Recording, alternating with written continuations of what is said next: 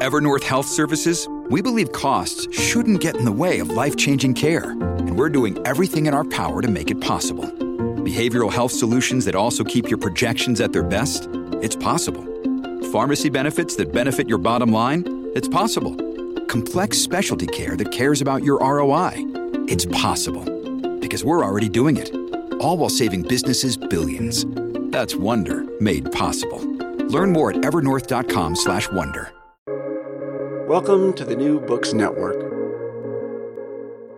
Hello and welcome back to New Books in the American West, a channel on the New Books Network of podcasts. I am Stephen Hausman. I'm an assistant professor in the history department at the University of St. Thomas in Minnesota, and I'm your host for today's interview. And I'm speaking today with James Zarsadiaz. Dr. Zarsadiaz is associate professor of history and the director of the Yushchenko Philippine Studies program at the University of San Francisco.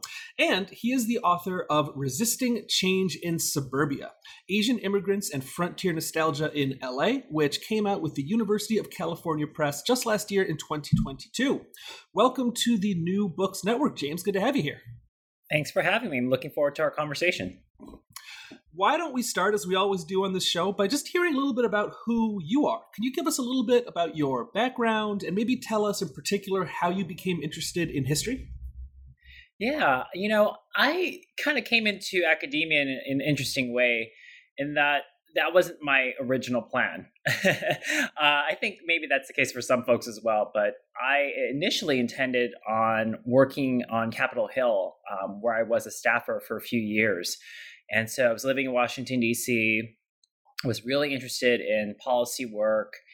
But, after those few years, while it was, tremendous experience, and I learned a lot about the inner workings of government, especially our federal government, at least the legislative side, I didn't find it as fulfilling as I thought. And one aspect, academically and professionally that I've always been interested in was just history of the United States broadly. And I thought, well, I wonder if I could make a career out of this, because it is a passion that I've had since, I always joke about this.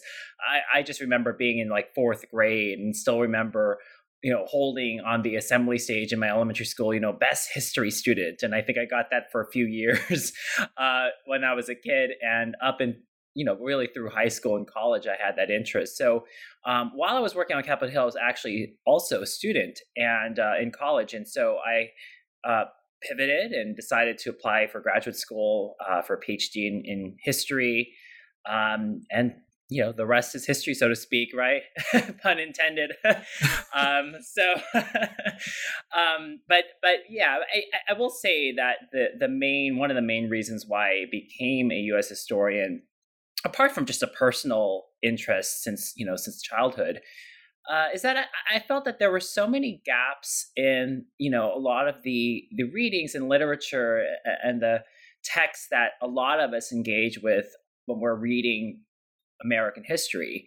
And among those included, stories and experiences about communities of color, particularly Asian Americans, especially Asian immigrants and their families, and, what life is like across the United States for people who are of Asian heritage and background. And secondly, just out of my own personal curiosity and interest, was also histories of suburbanization and suburban settlement and suburban architecture and places that I found, that I find today still a huge part of American life. And while there was, growing scholarship in suburban studies, I still felt like there was so much to tell about how this nation became a suburban nation. And so those are the two primary factors that led me to a career in academia, but particularly focusing on these aspects of American history. But also, you up there on the stage in fourth grade with the best history student sash on. Come on, it was written in the stars. It was guaranteed to happen, right? Right, exactly. When you look back on it now, right, it's like, I guess it was destined, right? It was meant to be.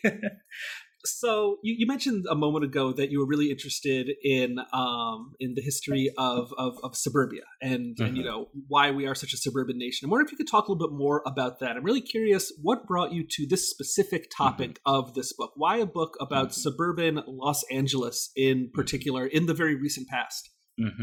Yeah, this book and this research is both coming out of academic and personal interests.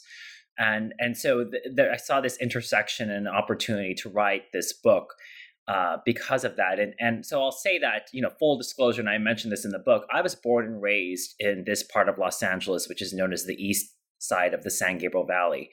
And, to our listeners, to our friends who are listening and colleagues who are listening, the San Gabriel Valley is one of the principal valleys of greater LA. And it's on the east side. And the San Gabriel Valley is a huge part of greater LA. But I focus on the eastern side, and I make that distinction because the west side of the San Gabriel Valley, there's a lot of literature about that region. And a lot of folks in recent months learn more about one of the big suburbs of that part of the West San Gabriel Valley known as Monterey Park. And, unfortunately, it was brought to national attention because of the shooting that occurred in that Chinese ballroom around Lunar New Year. But beyond that tragic incident, the histories and background of Monterey Park and that part of the San Gabriel Valley has been covered by many geographers, sociologists, political scientists, especially in the 1990s and 2000s. And in the eastern side of the San Gabriel Valley, where there's also a large Asian American population, I felt that there was not a lot of information out there, both scholarly and beyond. And so as someone that was born and raised there, I felt, I would love to know this history, this contemporary history. But also I wanted to frame it, this book in a way that helped us understand larger processes that were occurring in America at this time beyond Southern California. And that it includes immigrant suburbanization. And so as I wrote this book, for me, it was both coming out of academic and personal interest, because growing up there, I thought also, why are there so many Asian Americans here? Someone that's Asian American identifies Filipino Chinese American. I was always curious, why this part of California? Why this part of America? And what was it about these particular communities of Southern California that led thousands of Asian families to establish their lives here? And as someone that had, gone through schools in the region, ate at the restaurants in these communities that I talk about, I felt that there was a compelling story to tell. And from the perspective of longtime residents who saw this tremendous change, especially in the 1970s, the 1980s, the 1990s, and 2000s. And so hopefully readers, got a sense of what was so appealing to these communities, these populations of the San Gabriel Valley, what brought them there, but also how this is, again, a larger story about suburbanization in America in this particular time of 20th century. So let's start by setting the scene here a bit. Let's talk a little bit more about the East San Gabriel Valley. I'm going to ask kind of a big question disguised as a little question. I'm wondering what this place kind of looks and feels like today. Can you maybe give a brief background and a brief history of this part of California, and maybe describe what it's like to visit this place here today in 2023? Yes, great questions. So I can tackle all of them, hopefully in a in a short way. So that is a big question disguised as a small one, but that's a good one. The San Gabriel Valley, for many years was home to indigenous populations, including the Tongva, also known as the Gabrielano peoples, and this was a largely agricultural, rural part of Southern California. Much of the land that was there was given through land grants, right? And so this part of LA, like many parts of Southern California, has a long history of ranch culture and agricultural production that became over time more national as these suburbs, or what would become suburbs, became more and more connected to the coast-to-coast marketplace that would emerge thanks to major rail lines that would hit this part of LA. This was part of this region, the San Gabriel Valley and the Pomona Valley, which is next door, part of the region, really, technically, were connected to major arteries of railways that would ship citrus and other goods to different parts of the American West and to the U.S. generally. And this area became more and more popular with settlers, particularly suburbanites, after World War II. But it wasn't until really the 1960s and beyond when this side, the East San Gabriel Valley, became more and more populated, and there was more commercial and residential growth during that time. And part of it is because it was somewhat inaccessible. When I spoke with oral history interviewees, many of them would say, part of the appeal of settling there in the 1960s or the 1970s, before mass suburbanization really took off, was its rural and country charms, as they would say, in that, let's say you had a family that was living in a town like Hacienda Heights or Diamond Bar, as I mentioned in the book, some of these communities that I focus on, they'd say, well, we loved that it took, one or two roads that you had to drive, off the highway, that it was completely dark at night, that we loved that it was kind of hard to get to because it felt as if it was really removed from greater LA. Some of these families, they'd say, well, I work in downtown Los Angeles, and they were not about the urban life, as they would say, and did not like the hubbub and busyness of the city. And for them, driving out, 20 miles, 25 miles to this part of LA was a reprieve from what they saw as the disorder, chaos, and vice of the city. So really, it's not until the 1970s and certainly by the 1980s and 1990s when these communities truly become full-fledged suburbs. And when I say that, I mean mass tract housing, gated communities in some parts that had, several dozen or hundreds of homes within those gates, or large strip malls, right, which are emblematic and reflect the many suburban communities across the United States.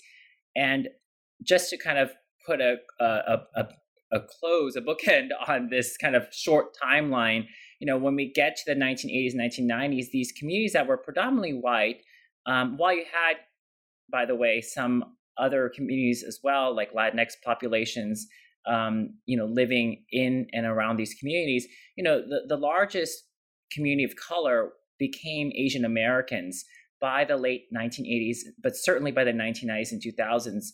And this is important because Asian immigrants and their families, largely Chinese from Hong Kong and Taiwan, Filipinos, and Korean Americans, start to change the built environment, the architecture, the landscapes of these communities. And those became contested grounds politically in many ways.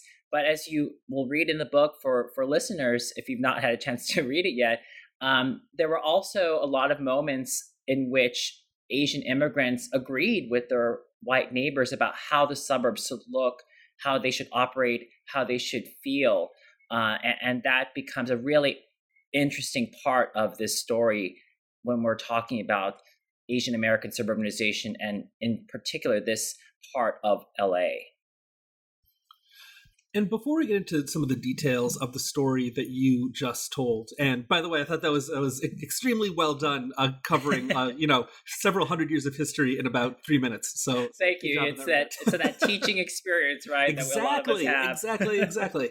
I don't typically ask about book covers on this show because it's an audio medium, right? But nonetheless, I found your book cover very striking. As I was reading the book, I kept kind of flipping back to the front cover cover and just kind of like looking at it and imagining the story that you're telling playing out in the scene that the book cover has. So I encourage, if you're listening to this, to break out your phone and do a quick Google image search or something for the title of this book, because like I said, it's a very striking book cover. So can you describe the cover of this book, and is this what the San Gabriel Valley looks like today? Well, first of all, I'm glad that you liked the cover of the book, right? They always say don't judge a book by its cover, but I'm glad that the cover is appealing as much as the content in the book. But yeah, Steve, you're looking at, and readers are looking at Diamond Bar, which is one of the 6 suburbs I focus on. And just really quickly, I want to say I focus on these 6 suburbs because to me, as a researcher, but also as someone that grew up in the region, they developed in similar fashion. And so I chose these particular communities as case studies for the book, right? But again, going back to the cover, this is a photo of Diamond Bar. I will say, whoever, took this photograph, this was from a public archive of photographs. They did a really good job of really capturing what, kind of this slice of the community. It is, I will say, it's particularly brilliant, the colors that pop off here off the page. But that is what many of these communities look like that I describe in the book. These are, upper middle class suburban communities with 1- and 2-story homes that have a pseudo-Mediterranean, particular look, right? With the Venetian vibes, as some people said, with these tiled roofs and stucco homes and palm trees and just a lot of lush greenery. But as you'll notice, like in the cover, a lot of these communities are surrounded by nature, by hills, rolling hills, by different areas of brush that again appeal to a lot of settlers in the region. One of the themes I say in the book that I say over and over is country living or frontier nostalgia. And I say those terms because that kept coming up in interview after interview, archival, work that I would do. It would show up in newspaper articles and journal entries that people said, I wanted to move to this part of LA because it reminded me of the countryside. It reminded me of living in the frontier. And so really leaning into this kind of Turnerian sense of the wild, wild west of this part of America that seems so exciting and new, but at the same time nostalgic and very familiar at the same time, right? This kind of cowboys and ruggedness, that kind of imagery and descriptions of the American West. And that, worked out to be, a very appealing aspect of selling homes, right? Selling these lifestyles in many ways for a lot of these buyers and these settlers, really after World War II. Right. And, it almost reminded me of, this might be kind of a strange comparison, but I kept finding myself, thinking about everything you describe in the book about these, suburbs in this place as trying to evoke this kind of frontier mythos and everything. I kept thinking about Buffalo Bill's Wild West show and how it's this sort of safe way of experiencing something that is, the quote unquote real West. And the suburbs are also this kind of safe way of experiencing this sort of exact same frontier idea. So I just thought that the cover, with this sort of like suburb plopped down amidst these like rolling green hills, just really, it was very evocative of this idea that's so central to the book itself. Yeah, absolutely. Yeah. Well, let's get into the history in a little bit more detail. And let's go back to the earliest days of the suburbanization of this valley, from like the 1960s through to the 1970s or so. What did this process of suburbanization look like? Who was settling in this place and why? Yeah, a lot of the earliest settlers after World War II, that is, were families who had deep ties to the American South and the Midwest. And that's really crucial here because it helps us understand, notions of regionalism and certain worldviews and later on political views that would shape these communities well into the 20th century. And so those settlers who came in the 1960s and 70s, And I make that distinction in the book. There were three waves of suburban settlement, as I talk about. This first wave that came after World War II, especially in the 1960s and 70s, they sought out that rural frontier experience that I mentioned earlier of having this kind of, removed from urban life and trying to claim a slice of the American West that they found appealing, and that what brought them there to begin with. And so they were very much part of a generation that, they would live on these sprawling ranch homes. Sometimes they were self-built, actually. So if they weren't part of a small tract of homes that were built by oftentimes a regional developer, they would buy a plot of land and build a home themselves. Many of them raised, small plots of vegetables, fruit, raised, cattle and animals in some cases. And that's what they wanted, right? Many of these settlers, they wanted that rural feel. Many of them even owned horses and equestrians that, lived in the community. They built a sense of community from, owning horses, and really describe this part of LA at this moment as idyllic and peaceful and just the antithesis of urban life. And so this is part of a generation that resisted cities, right? Resisted urbanization. Then you have a second wave of settlers that came largely in the late 70s or so, really through the 1980s. And this in-between generation, when I say in-between, I mean these three waves that I historicize and document. They also saw a Western frontier landscape, but they also wanted something that was a little bit more glamorous. We have to remember popular culture plays a huge role in how it informed people's worldviews. This is a time when Western fashion was, in vogue. So Wrangler jeans and cowboy hats and boots and Western life was, glorified on television and in film, particularly TV shows that were popular for the time, like Dallas and Dynasty, that were really dominating, primetime television. And so this generation that came in the mid to late 70s through the 80s, many of them, really trying to chase that particular Western lifestyle, one that was, somewhat flashy, but at the same time still, true to its quote unquote rugged Western ways, right? And so they wanted a slice of that, but still a typical suburban community. They wanted a manicured home in a manicured community. They wanted access to good schools. And they too were anti-urban in the sense that they did not want mass development, even though, right, they're contributing to this mass suburban sprawl of greater LA. And then finally, in terms of the three large waves of communities that settle after World War II, you have this wave of settlers that comes around the mid to late 80s through the 1990s and 2000s. And many of these settlers are Asian immigrants. Why this is crucial again is because they too, like their predecessors, are interested in a suburban lifestyle, but one that had this, devotion to an American West that they also saw as people who watched American media and listened to, American music that glorified the suburbs, but also romanticized Western life.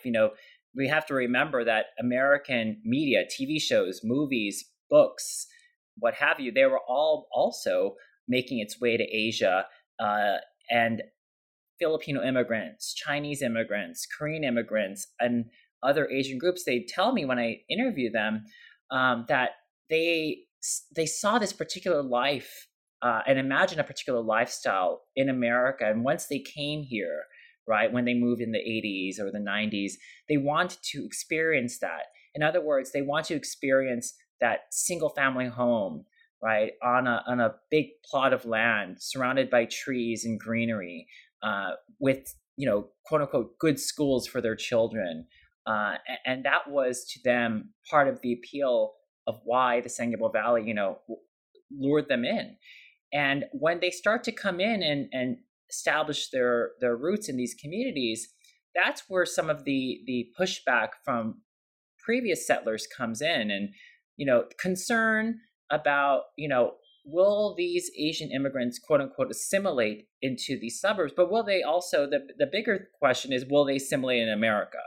Can they be, quote unquote, good neighbors, right? And their position and their place in the suburbs becomes highly racialized. And so they're often finding themselves, Asian immigrants are often finding themselves, on the defensive. At the same time, many of these Asian immigrants subscribe to a lot of the ideas of American suburban life at this time, and wanted to play by the rules of the book, which is to say that, you don't display ethnicity out there in public ways, right? So that includes things like minimizing speaking Tagalog or Korean in public, or, if you're going to open up a Chinese business that, in one of these communities like Walnut or Diamond Bar, that you don't necessarily build a shop that is, quote unquote, aesthetically Asian, right? Or have Chinese lettering outside for the store signage, or if you do, keep it to a minimum. And so there's a lot of compromises that are met because there are these, prevailing notions of what life in the suburbs is supposed to look like, and how you're supposed to act and behave. And so that third wave of settlers, came in at a time where these communities were trying to figure out, how will America be? How will these suburbs be? And how would they, what are they going to look like as we start to diversify in this multicultural America? And this is all in a particular milieu, right? In the sense that in the 80s, in the 90s, there's this push for multiculturalism and diversity, and quote unquote tolerance, which is of course somewhat different from inclusion and that spirit. And so there's this willingness to embrace racial and ethnic diversity, but there's also still some concern about what that will do, right? And the doors that'll open when you allow other groups that have historically been marginalized from the suburbs from settling there. How are these communities going to operate and look, and will that disrupt the image and the ideal of the American suburb? So these three waves, really reflect how San Gabriel Valley looks and feels throughout the 20th century. And when these three generations interact, that's where a lot of the really pointed questions about what is suburbia, right, when and the related concerns really comes to the fore. And part of what changes during these three waves, as these different waves of settlers, of residents come to the valley, is that the valley itself and the built environment of this place also changes as well. And a big part of the story, maybe the part of the story that I found the most fascinating was this kind of built environment and how it is changing over the course of these decades as well. So can you talk a little bit about this? How were planners and developers and architects and residents, how are they trying to evoke a kind of specific image of the American West? And how is this image changing over the course of this kind of 30, 40-year span of time that you're describing here? These communities grew largely out of how developers were marketing these suburbs. And so when I say the first generation of settlers, they moved there because they wanted a country lifestyle, and many of them claim that they lived that, they meant that, right? They lived on farms or small plots of land with, modest housing. It's the later generations of settlers that come in the 70s, the 80s, and 90s that really did buy a slice of a lifestyle that local and national builders were selling. And so when I say that is, when I was in the archives looking at advertisements and photographs, and pamphlets and brochures from people that I interviewed when they bought their homes. This is why, historians would appreciate this. I loved that they kept a lot of these records, when they bought these homes. I'm like, and I love people who kept everything, when they moved into their communities. It told me a story of that developers wanted to market the East San Gabriel Valley as something unique, in that you're not just moving to a suburb, you're moving to a quote unquote country living community. And because of that, in advertisement after advertisement, I kept seeing these recurring themes where you'd see a family walking through, this meadow or alongside a pond. And they would often say in the text, if you move to Walnut, if you move to Diamond Bar, Chino Hills, or these communities that I talk about, you're not just buying into a community. You're taking with you a slice, right, a piece of the old American West. And there was so much imagery and countless examples of this in the archive that I found that to be, really a most compelling story. Because, while rural nostalgia is not necessarily specific to the East Sangable Valley, we see this, with the San Fernando Valley. Laura Barraclaw's work is a prime example of that. We see, this appreciation for the country in other parts of suburban America as well. But here in the East Sangable Valley, that notion of you're buying a piece of the old American West, it sold homes. It really did sell homes. And so as these communities start to become more and more populated with families in these single family homes, in these mass tract developments, of course they become much more dense and much more crowded. And that, quest for rural living, country living, is now, up for debate, right? Is this still now a country community? Can you still claim these communities to be rural or pastoral in any way when there's traffic left and right, when strip malls are on top of each other, when, you have communities that are upwards of 40, 50,000 people, is this rural, right? Is this still, the old American West? And for some, they wanted to still imagine these communities as such. But for most residents, I think they knew themselves that image, that model of the old American West that they thought they bought in 1976 or 1984 when they moved in, that was gone now. And I think for a lot of residents, particularly those who are more politically active and civically engaged, they wanted to prevent any more growth and wanted to protect that particular sense of what this Western landscape, how it should look and feel and operate. They wanted to defend and keep it the way it was, if they can, or at least not advance it in any more ways in terms of having more development or having increased density. And so that's where really, I think another fascinating aspect of this story is the ways in which people not only resisted change, but also how they worked to create a sense of, protections around what the Old West should look like in this quote unquote more modern age. Can you talk a bit about the relationship between white and Asian residents and settlers in the San Gabriel Valley? You talked a bit earlier about how when Asian immigrants start to come to this part of the suburbs, that white residents push back against this, right? That there is this kind of undercurrent of racism and tension here. But as you explained in the book and you alluded to earlier, that also doesn't quite explain the whole story here. So can you talk about this a bit? Yeah, it's a complicated dynamic. A lot of white residents who moved to these communities in the 60s, the 70s, and well into the early 80s or so, I wanted to paint a story here that made it clear that it wasn't a story of just white resistance to Asian people, period, right? That it was so much more complicated than that. And when we're talking about these communities becoming more and more diverse in the 80s and 90s, there was an openness and willingness to have Chinese or Korean or Filipino neighbors, but there also had to be some set of restrictions. There were a lot of unspoken rules that they had to follow. And by they, I mean Asian immigrants and their families.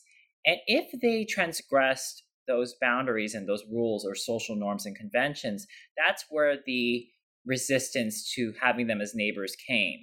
So, for example, there are stories and examples of let's say a Chinese family, moving into, a cul-de-sac of, let's say, Walnut or Diamond Bar. And, there's maybe curiosity at first from white neighbors. But there's also this, kind of desire to imagine themselves as, we can maybe be a suburb that allows everyone to be here. And so if they see an Asian family move in, they're quote unquote good neighbors as long as they don't put anything quote unquote aesthetically Asian on their front yard, right? Or if beyond their neighbors, just the community in general, if, they're considered good neighbors if they don't, let's say, put a big Buddhist temple in their community, which became a point of contention in Hacienda Heights, for example. So there's this interesting back and forth occurring of, acceptance, but also resistance. One of the things that I found particularly fascinating is that Asian immigrants were, on the one hand, accepted and welcomed because they were seen as people who came in with more disposable incomes. They were seen as, these quote unquote model minorities who were quote unquote whiz kids, a lot of these obviously problematic racial stereotypes. And as such, they improved the academic performance of public schools in the neighborhood, which then increases property values.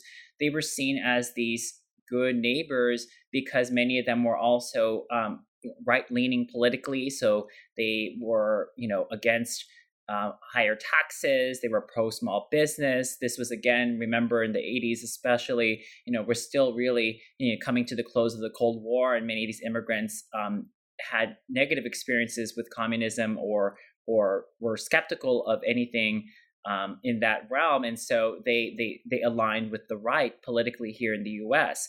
But then they were considered not so good neighbors, right?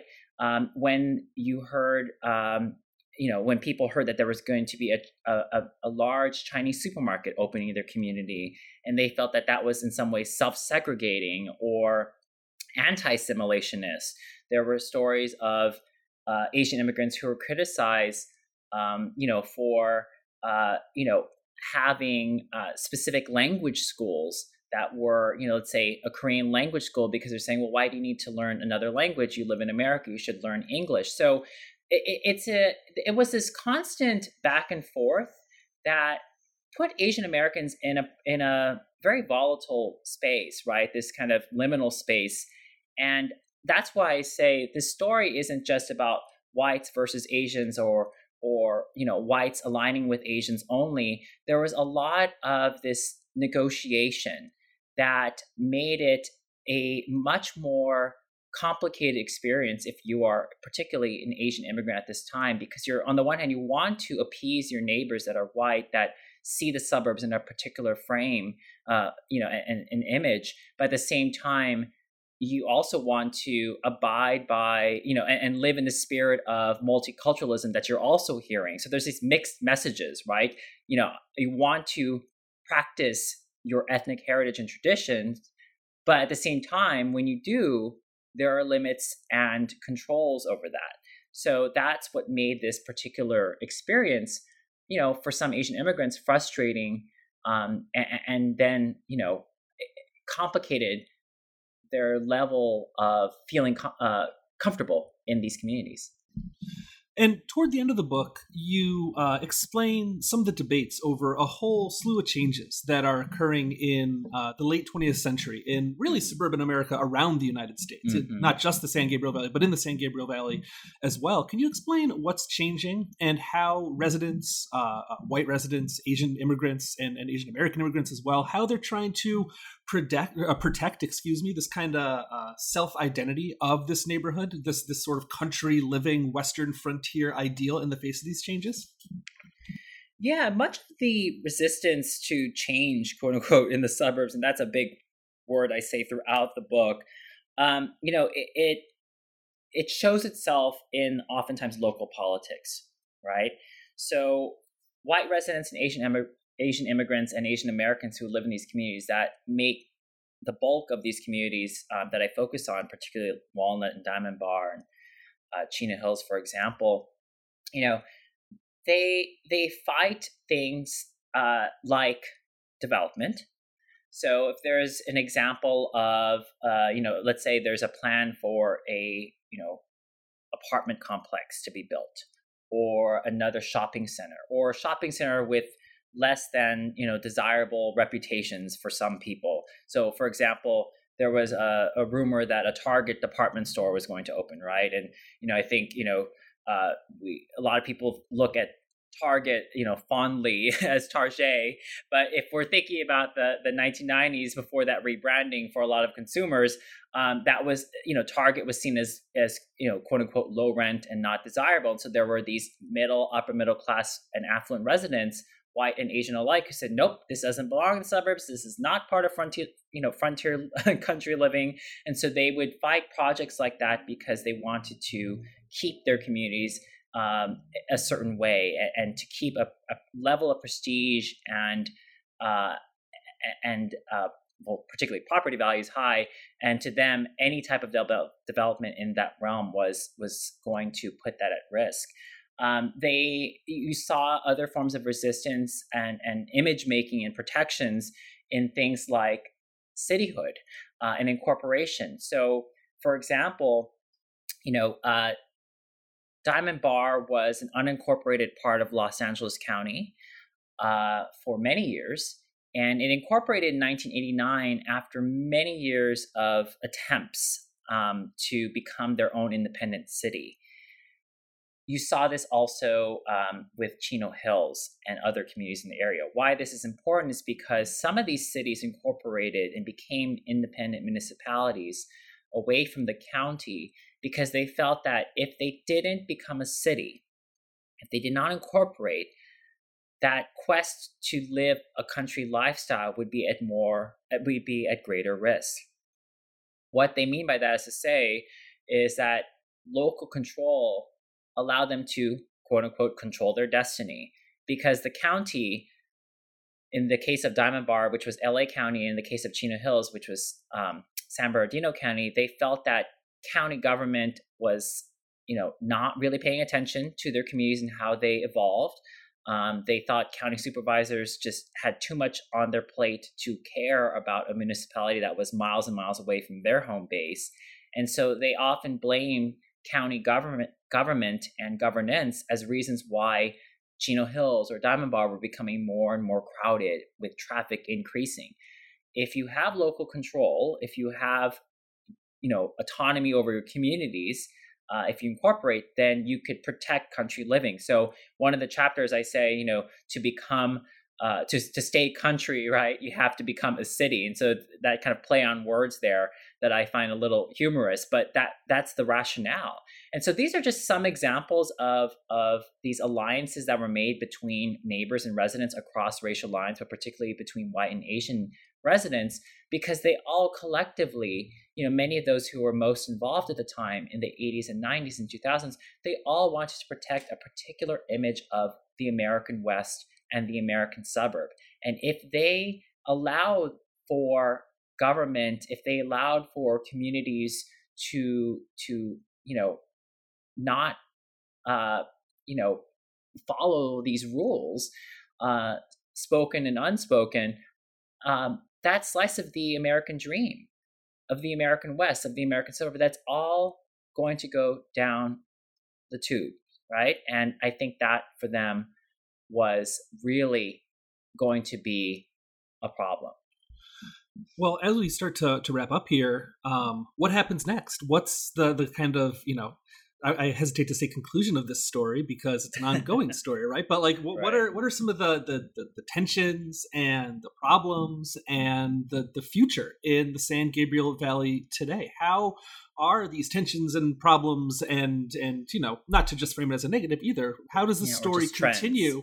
Yeah, trends. Thank you. That's what we're looking for. How is that emerging from all of the topics that you are describing here? These kind of historical trends. How are they playing out today and maybe even into the future? That's a great question. I will say that one of the parts of the book that I, wish, first of all, I wish I had time to explore, but also, is still ongoing, as you mentioned, is the intra-racial divisions that are taking place in some of these communities, and not, again, specific to the San Gabriel Valley, but within Asian America.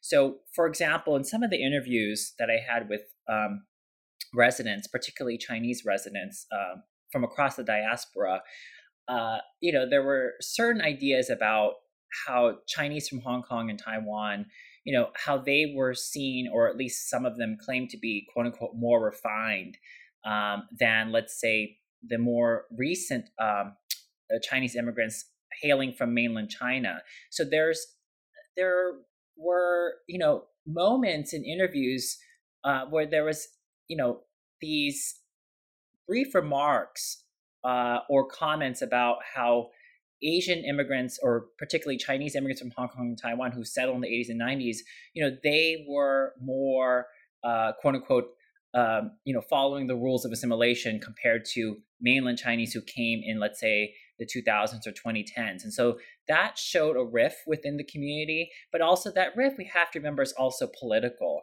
A lot of Chinese from Hong Kong and Taiwan, are much more skeptical of people from mainland China because of the communist government and other, divides that have existed for generations, right? So that was one aspect that I would love to explore, or maybe some other historian would love to explore, to unpack that more. I didn't have enough space to do all of that, but that is something that is still ongoing, and I think I want to explore that as well in more detail. With the San Gabriel Valley in particular, I think what's interesting, trends, challenges, or what have you, is that these communities are, fully built out in many ways. And so development still is an issue in that, with housing so, inaccessible and not affordable to many people across California, but in this part of LA as well, that's going to be an issue. There's always going to be a desire to build more and to develop more. But then in this community, as is in many communities across America, there's still a strong NIMBY culture, right? And so how do you address these challenges when there's going to be resistance or people firing back at plans that are meant to, or at least in principle, meant to help solve these housing issues and cost issues and whatnot? And, interestingly enough, the last thing I'll say is I'm paying a close eye, or watching closely how politically these communities are going to change if they haven't already, right? And what I mean by that is to say is that for many years, as I discuss in the book, the East San Gabriel Valley was a conservative stronghold. You had some pretty prominent Republican figures from the state of California and even nationally coming out of the San Gabriel Valley. And over time, with racial and class diversity and changes in the demographics, these communities become more and more left-leaning, or maybe purple, right? If we're looking at the map, right, of electoral politics. And what's interesting is that you see more Asian Americans in particular voting with Democrats or more liberal policies, yet at the same time, there's still a strong conservative presence in the community, including Asian Americans, which I talk about in the book.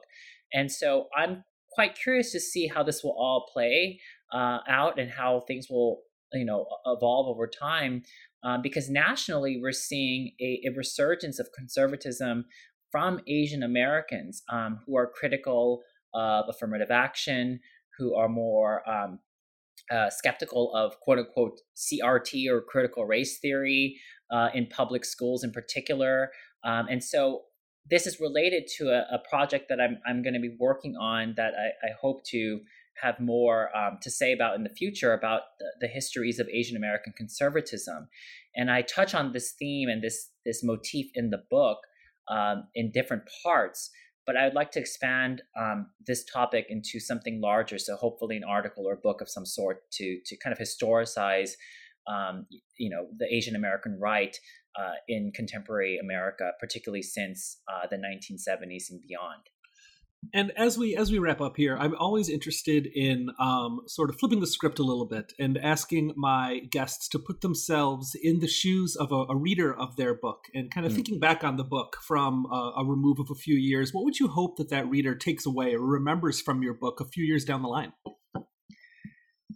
Ultimately, I hope that readers walk away from this book, whether they read it now or a few years later, or they reflect upon it a few years later, that would be my hope, is that this is a story not just about LA and the suburbs of LA or Asian immigrants in LA, that this is actually a bigger story and narrative that reflects the suburbanization process in America, that this is a story about the power of myth, really, the myth of the American dream, myths of the American suburbs, and certainly myths of the American West, and how a lot of people across generation, across racial and class lines, subscribe to these myths and these ideas and images and hold true to them, right? They find them to be not just compelling, but helps them make sense of what they want out of life in the United States and how they wish to live their lives as Americans. And so this book, Resisting Change in Suburbia, hopefully, allows us to really think through the power of myth and how words, images, and certain notions of life in America and what it means to be an American, how those ideas and ideals circulate around the world, not just within America, but around the world, and how those ideas have played a huge and fundamental, tremendous part in how people live their lives and conduct their lives and engage civically and culturally and politically in the United States, especially in the late 20th and early 21st centuries.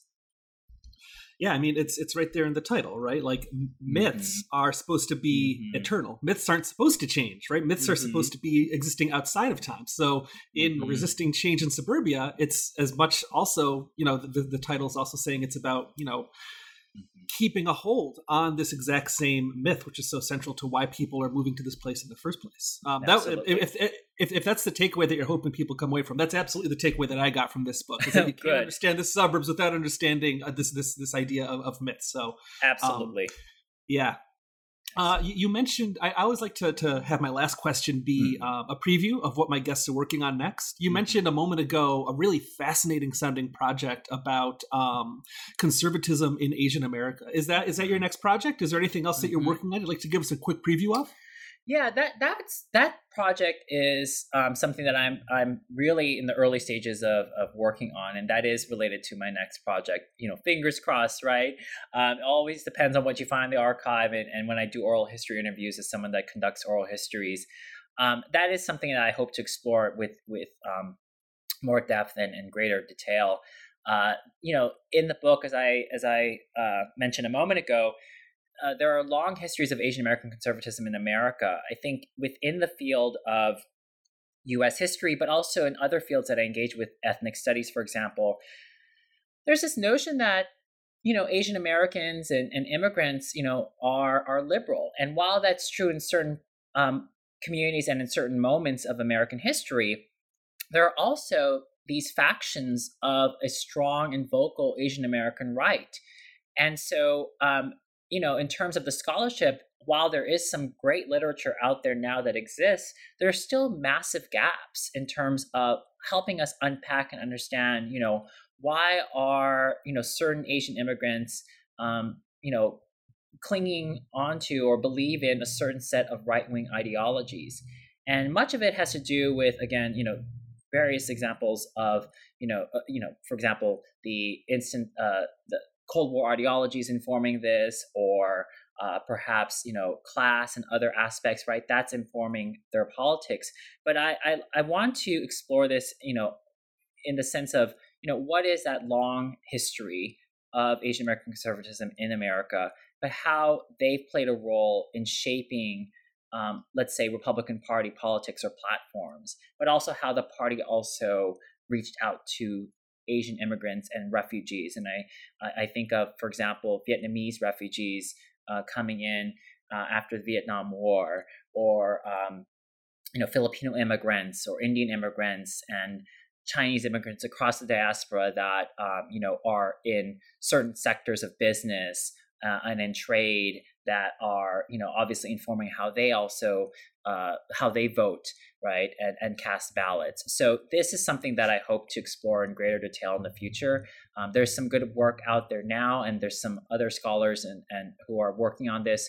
But I want to approach this from the perspective of a historian and try to understand this kind of longer history and narrative of Asian American conservatism and right-wing politics and engagement.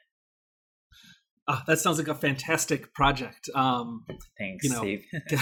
I can't wait to read it. So hopefully you find some good stuff in the archive. Well, send me some good luck and good energies to from you and from all of our listeners that I can piece together some really really cohesive narrative, because I think there's a lot of examples of this across the 20th and 21st century. And I would love to see, those connections and to see how they overlap over time and the challenges over time as well. So, Dr. James Zarsadiaz is an associate professor of history and director of the Yuchengco Philippine Studies program at the University of San Francisco. And his new book is Resisting Change in Suburbia: Asian Immigrants and Frontier Nostalgia in LA, which came out with the University of California Press last year in 2022. Thank you so much for joining me and talking with me today, James. Thank you, Steve, and happy reading, everyone. Have a good one.